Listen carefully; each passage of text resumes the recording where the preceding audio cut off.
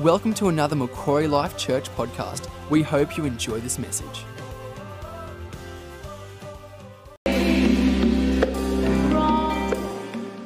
In for an incredible morning this morning. We've got some weapons of people that are coming up in just a moment to do a panel with us. Why don't you sit down, take your seat, get comfy. So we're talking about relationships. Ooh. Who has ever had a bad relationship before? Am I the only one? Surely not. Surely not. And I was thinking about this. It is literally within our DNA to be in relationship. In the beginning, I said that God said, "Let us make man in our own image." So out of relationship, He then says it's not good for man to be alone, and then out of that creates Eve. Boom, some more relationship. I love what it says in Psalm 133. It says, "How good and pleasant is it when brothers live together in unity." So this is my thought. We were created from relationship and for relationship. And so we're going to be hearing from Jill and from Ralph in just a moment as they come up. And we're going to hear a bit of their story about how they've navigated their own relationships, and hopefully we can learn something and get closer to God in the process. How does that sound? Does that sound okay? All right. So I am going to invite Jill up. Now, Jill is our creative director and creative genius. She has the ability to see beauty in things that most people will miss. She's a mother of two girls. She's got an awesome husband, Corey. And I asked Meg, my wife, what she thought of Jill. And her response was, "She's really cool, and I wish I could be her when I grow up." And that pretty much sums up how we all feel about Jill. So thanks, Jill, for being here for the panel. Let's give her a hand for being up here. And we've also got the amazing Ralph Goulet, who almost needs no introductions. Almost. Ralph's currently the Director of Medical Services at the Mater. He's an elder and a board member, married to Roz of almost 40 years, I believe. Almost 40 years. And he has an incredible heart and vision for the physical well-being of the people in the Newcastle region. So incredible calling, amazing man, and looking forward to seeing what you've got to say, Ralph. Very much. All right, let's get into it. Okay, what is one weakness and strength that you have in relating to people, Jill? One weakness and strength. All right. Strength. So my strength is, and Corey will attest to this because I do it with him, my strength is I love a deep conversation. There's nothing much more that makes my heart happy than sitting with someone and talking about all their vulnerabilities and all of mine, and I just feel so connected. So that's my strength.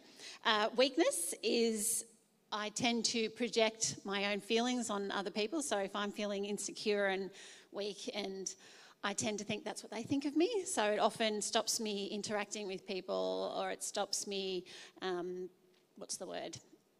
It just stops me starting the conversation because I think I reject myself before they have a chance. So that tends to be what I do.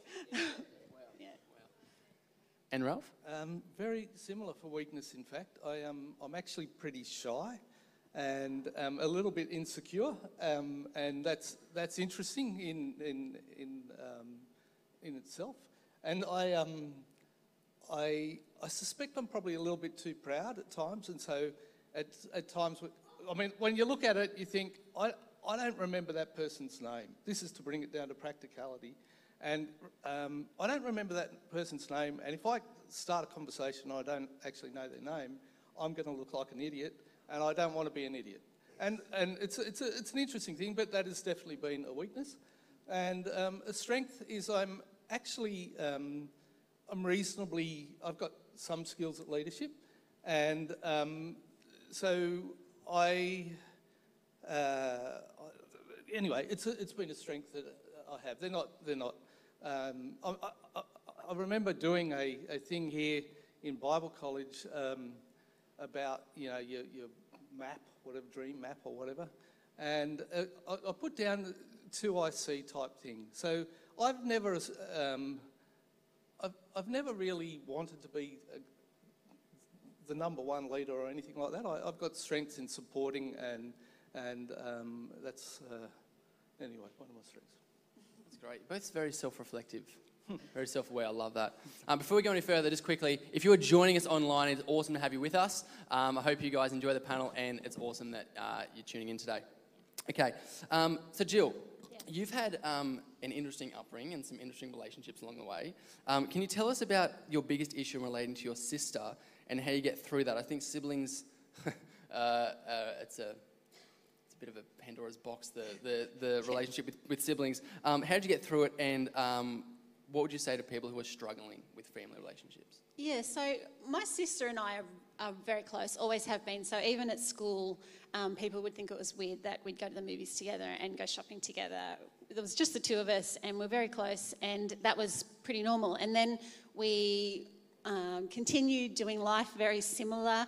We got married, we're only 12 months apart, we got married within 12 months of each other and had kids very similar along. We've got kids that are within a year of each other. So everything we did was very the same, because we're very similar. But what happened is we married very, very different men, very different men. And what that did to us is it meant that we both had to adapt to a different set of circumstances. So she married someone who had no siblings. He was adopted, so he didn't have a very strong family connection.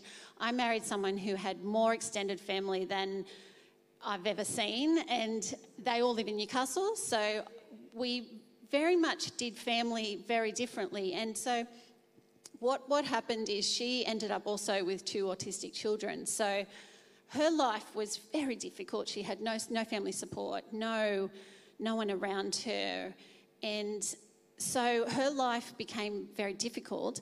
My life was actually pretty easy. I had 2 neurotypical children. I had lots of family. I had a whole support network of extended family. And so we found it very difficult to relate because we'd always had things that were very similar. And I began to, and she also had a whole lot of health dramas, including a brain tumour and a whole lot of things go wrong.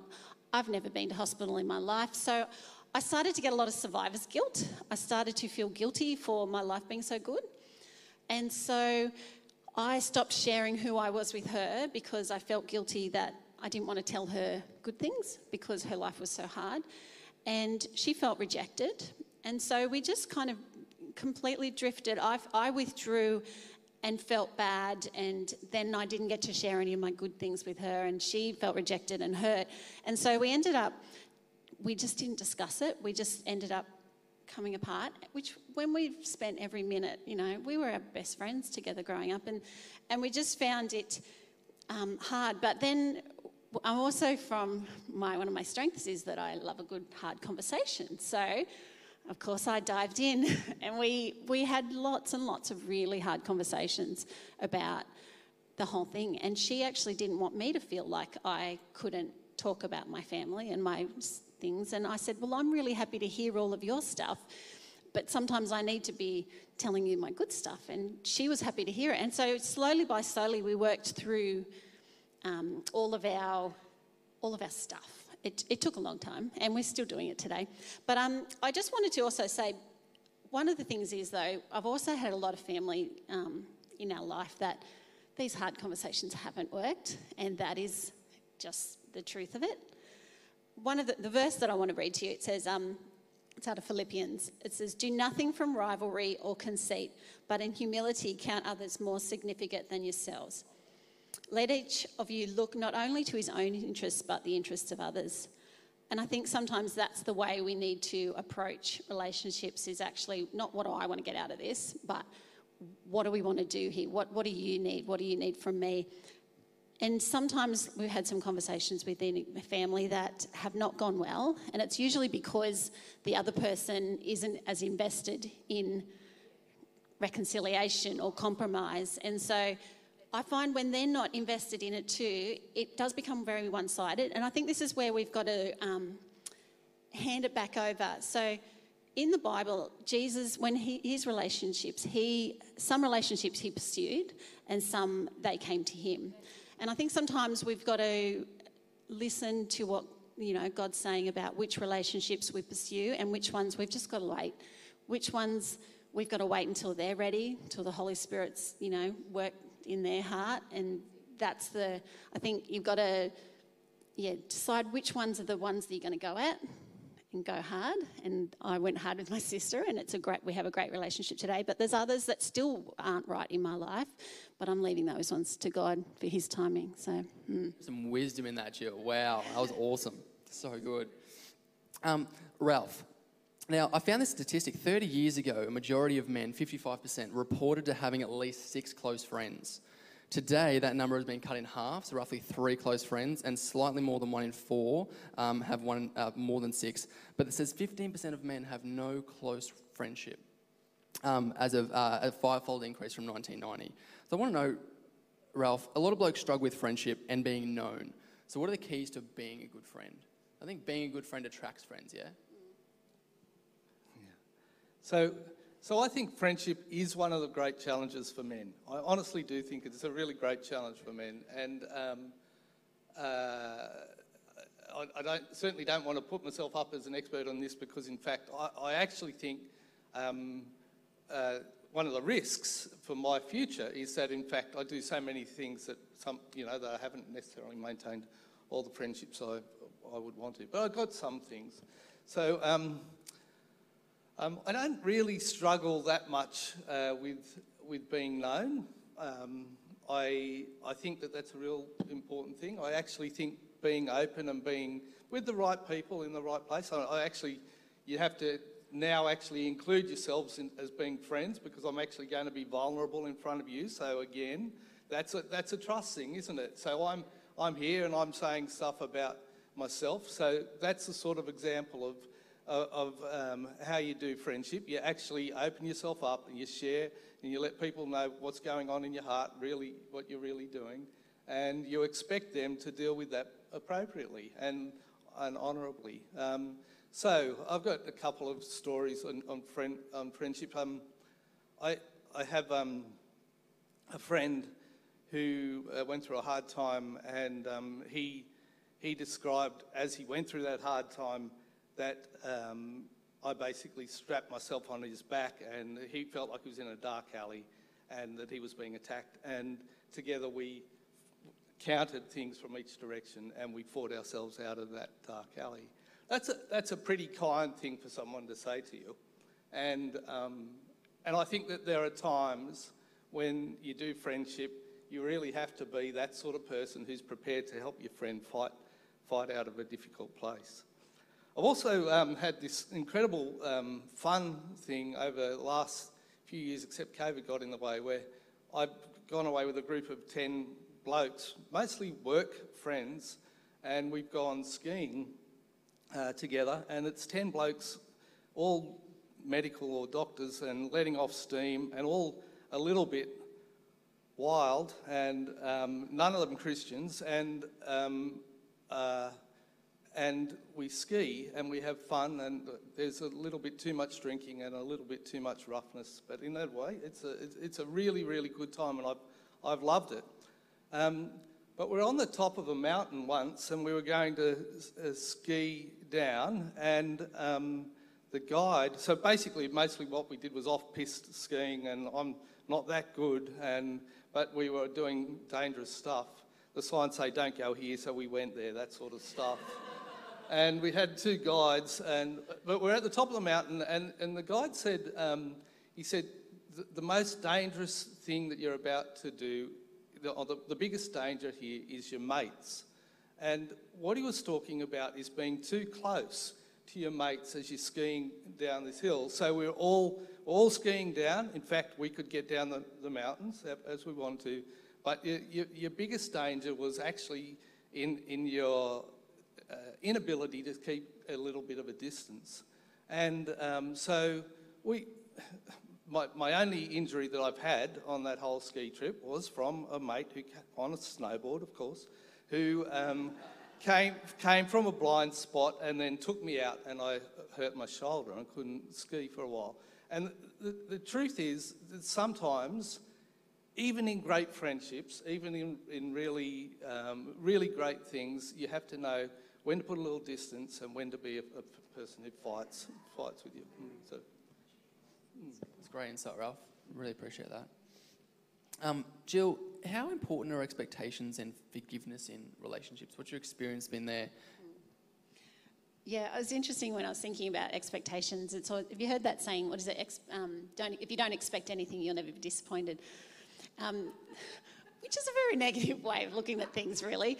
But I was thinking about expectations, and I actually think they're really good. They're the source of our hope, really. So, you know, I expect to get treated with respect from my husband. So that's a really good expectation. I expect that I'll enjoy certain things in life. That's good.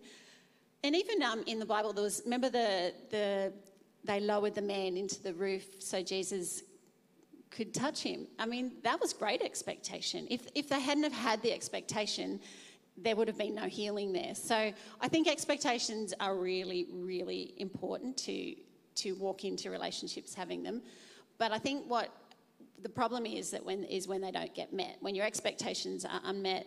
And this happened, you know, in our early stages of marriage, where because we were from very different families, we had very different expectations on what marriage looked like. So my expectation was that you have 4 people in a family and you're a close unit and you don't do anything much else. I had no contact with any of my aunties or uncles or cousins. I didn't know anyone. So I had no expectations. Corey's expectations was that they're involved in every part of every minute of your life. And so you can imagine our lives were very different. Both of our expectations at times were unmet. I didn't want to go places. I was like, I'm so tired of people. And Corey was like, this is not how family looks. We're too insular. So the unmet expectations were there because we never talked about them. We never went into it talking about what do we expect out of what does marriage look like? What does these things look like? And I think often in relationships, sometimes the expectations that we put are not out. People don't purposely choose to hurt us by not meeting it. Sometimes it's all unintentional. It's what we think is normal. And we go into that relationship thinking, oh, isn't this normal? And then the other person's like, but they're hurting me. So I think sometimes we've got to get past that. Oh, they're intentionally doing that to hurt me. So you're talking about the expectations that you kind of brought from your family and then projecting that on your marriage. What are 2 things you had to overcome from your family of origin that have kind of maybe the way they thought of them, the way that they related to move forward and become your own self and your own family? Yeah, I think...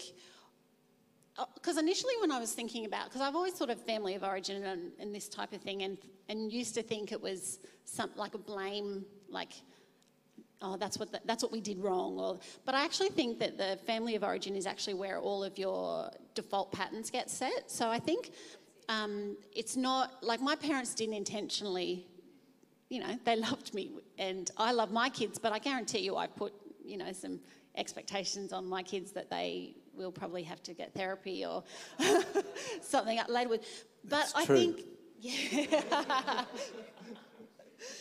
So probably the one thing that, the major thing in my life is also to do with my sister is because we were so close and we were always compared. We were compared what we looked like, what, you know, our academic.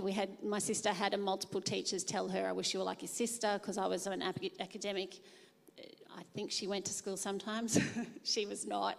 So that even continued where in our marriages, she married someone who was 10 years older, so he already had money, you know, had a house, had it all. We had nothing when we got married, so the comparison was something that was never intentional, but it was just always there. We're very similar, and I think what it did is it's set me up to think that life would be fair and life would be even, and life is not fair, and life is not, it's not something you can't expect things. One thing I've learned is that life will just throw stuff, and you've got to go with it. So I think the comparison thing really set me up to discover, I think it was discovering through intentional gratitude, of constantly reminding myself what I have actually got and not looking to what she got and what's she doing and how come I'm not like that. And so I think it's been very intentional, and it's taken a long time, very intentional gratitude to get past that thing. So Intentional gratitude, I like that. That's cool. Yeah. I'm going to shift gears quickly. So Ralph, how do you respond when your kids grow up and think differently to you? I'm really interested. This is my favourite. This is my favourite question. I'm really interested in this. Everyone lean in. Here we go. Okay, so our salvation hinges on this question, Ralph. Yeah, sorry. So I have 5 kids. We actually sort of intentionally brought them up to be independent, and I think we define that as able to survive and look after themselves and be financially okay and to do that. Inadvertently, it made them independent of thought, which was not so good. And so I get hammered all the time on things where I have a different view to what they do. And basically, I know that your kids are going to want therapy because I again poured love into my family all the way through, and yet I'm the cause of nearly all their problems. And it's not a joke. It's pretty painful at times. When the person that you actually think you just have poured so much into blatantly just blames you for everything that's ever gone wrong, it's not that easy. And so what's the question?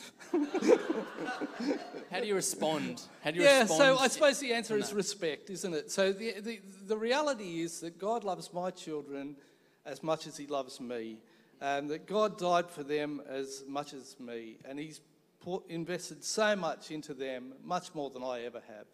And in fact, they are adults, and they're not just my children, they are actually adults in their own right, and they actually have a right to have an opinion, and they have every right to have an opinion that's equally as valid as mine. Now, that getting to that point is actually a little bit painful, but that's actually the truth. And in fact, learning how to be respectful in their difference is really, really important. So, I mean, we've talked politics briefly this morning. I've been hammered through this week on politics. We've talked within the example I was wanting to give was I was recently chatting with one of my children who is struggling with why she believes everything she believes. And I've given it 1 away. It's put down to 1 in 4. I tried to actually keep the gender out of this sort of discussion. But anyway, it was one of my children who, and she said to me, so what if I chose to believe that life would be easier to live without having to involve God in my decisions and my thought? And I think the truth is sometimes life is easier if you choose not to do what God wants you to do. Often that leads to some simple things. Anyway, when we went through it, I said at the end, I would still love you. What I meant from that is that regardless of what goes on in your world, I'm going to give you unconditional love. What she actually heard was still, and rejected my answer on the fact that I had to use the word still, and that the very thought that you would not love your children because they chose not to love God was incompatible with hey, you're my dad, of course you're going to love me, and so. The thing that makes you exactly who you are gets rejected. The truth is you have to express unconditional love,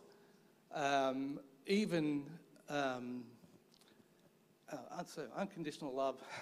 At the end of the day, the other verse I had was, at the end, 3 things remain: faith, hope, and love. The greatest of these is love. Just pour in love and make it unconditional. Fill it with respect, and maybe you won't get hammered quite as much as me. By your kids. By your kids. We're gonna start landing. I find it really fascinating how you speak about that, and it's quite. I've got a lot of respect for the way that you don't negate your own personal responsibility in that. I think that's a very. I don't think that's normal, or it's not. It's definitely not people's normal disposition to stay there where they want to push the blame. That's so admirable. To come through that as a husband, how has your marriage been a source of strength, and how has your marriage helped you process and get through that? And what has been the key to keeping that part of the family strong? So, little background. We got married as teenagers. Basically, Ros was the most vivacious woman I've ever met. She flirted with me. She put a hand in mine, and I gave her my heart. That's the bottom line. And it was good. It was really good. So it was probably that and giving my life to God, two most important decisions I've ever made. We do it together. She's incredible. When we've struggled, sometimes with, whether or not we go to church, whether or not we do that, there's always been a time where one of us would draw the other back, so it's been so good to have had each other. And she's smart. So we've done our marriage on seek first the kingdom of God and his righteousness. So I hear today we make kingdom choices. I love that. In that verse, the first word is seek. It's a verb. It's actually get on with it. Actually actively seek the kingdom of God, and all these things are be added to you. When we got married, we had nothing. We arrived here with nothing, and we have a lot. So you see us in a point, in a long continuum.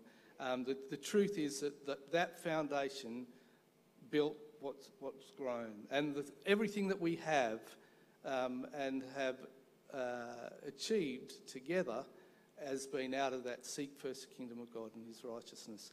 And interestingly, my funny little anecdote is just recently they changed our address. So we lived at B102 1 Moroney Avenue, Newcastle. It's okay. Oh, you can scrub it. Anyway, they changed the address basically to 633.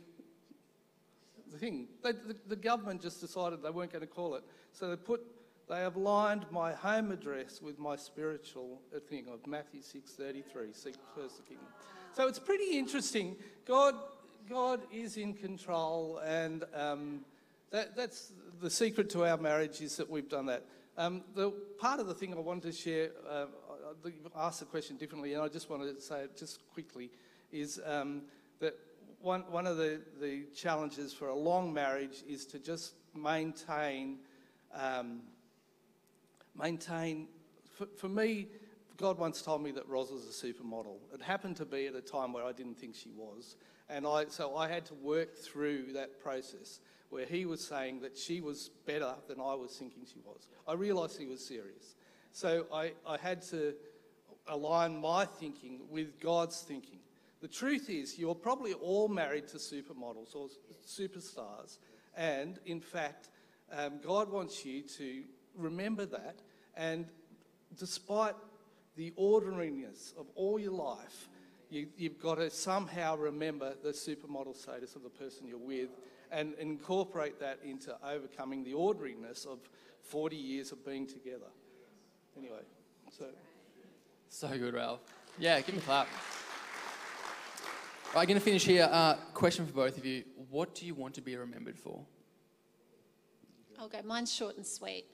I just want people to, especially my family, but I want them to remember me for loving. I just loving passionately, whether it was my family, my church, my God. I just want to be remembered as someone who loved.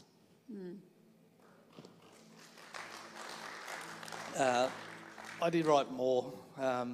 But that was my first line as well. So, I mean, I'd like the kids and Roz primarily to remember that I love God and I love them and I live my life out of that. And anyway, that's what I'd really like them to remember. There's a whole lot of other things I hope people remember, that I saved their life while I did something good. And I hope those people speak up loud and clear and say lots of really good things. But really, the fact is that you don't get to choose what you're remembered for. And as we're aware, it's pretty easy to blow an incredible effort. And so life is long and there's plenty of opportunity to still completely stuff it up. And it is. And they're so simple, some of the traps that people fall into. And so I just am hoping that I can live out my life the way I want to. So good. So good. Yeah, give him a hand. John 15 says, I give you this command, love others as I have loved you. And it's actually said that John in his final days, when he wasn't even able to walk, was getting carried in, and all he would say is, love each other. Love each other, love each other. And so we're just going to do 2 quick responses. One's going to be for people who are feeling like they need some relationship restoration. And I really want Jill to pray over those people. And the second one is going to be ones that are feeling that tug home to God. They're feeling that calling back, whether it's a recommitment or whether it's the start of a new relationship with God. He's calling you home. He's knocking at the door and he's ready to receive you if you're ready to receive him. So with every eye closed, if the relationship issue is something that has been on your heart, it's something you've been wrestling with, something you've been struggling with, would you be able to just raise your hand so that we know who we're praying with? That would be awesome. So good. And I'm just going to get Jill to pray over those people. Thanks, Jill. Lord, we come to you, Father, with all of our brokenness. We come with all of our hurt from relationships, Lord. And I just pray, Lord, that you will work in us, Lord, to show us the things that we need to do, Father, for that relationship, Lord. And I just pray that you bring a peace over that, all those relationships that aren't good at the moment, Father. I just pray, Lord, that you'll work on the hearts of the others, Lord, that the Holy Spirit will speak into them, Lord, and prompt them to make to reach out as well, Father. And I just pray, Lord, that you will not leave anything undone, Father, that you will work all things together for good, and you will work these relationships back to strength, back to you, Father. And we just thank you that you love us and you love the people that are hurting as well, Father. And I just thank you that you will do these things. Thank you, Lord. Amen. With every eye bowed, every head bowed and every eye closed, if you responded or resonated with that word about being reconnected to God or starting that relationship, I'd love if you to be brave and pop your hand up so our pastors at the back can see you and so Ralph can pray for you. Let's give you a moment, a special moment.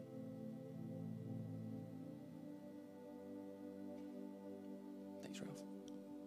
So, Lord, I pray that we would all give our hearts to you. I pray, Lord God, that we would all just put up our hands and just say, God, we want to live our lives for you, and we want to be home. We want to be in close relationship with you, and we do give you our lives, and I ask that you would somehow help us to live them out for you. In Jesus' name. Amen. Amen. Thanks, church. Thanks, Dis. Thank you for listening. We hope you have enjoyed this message. For more information, please visit macquarielifechurch.com.au.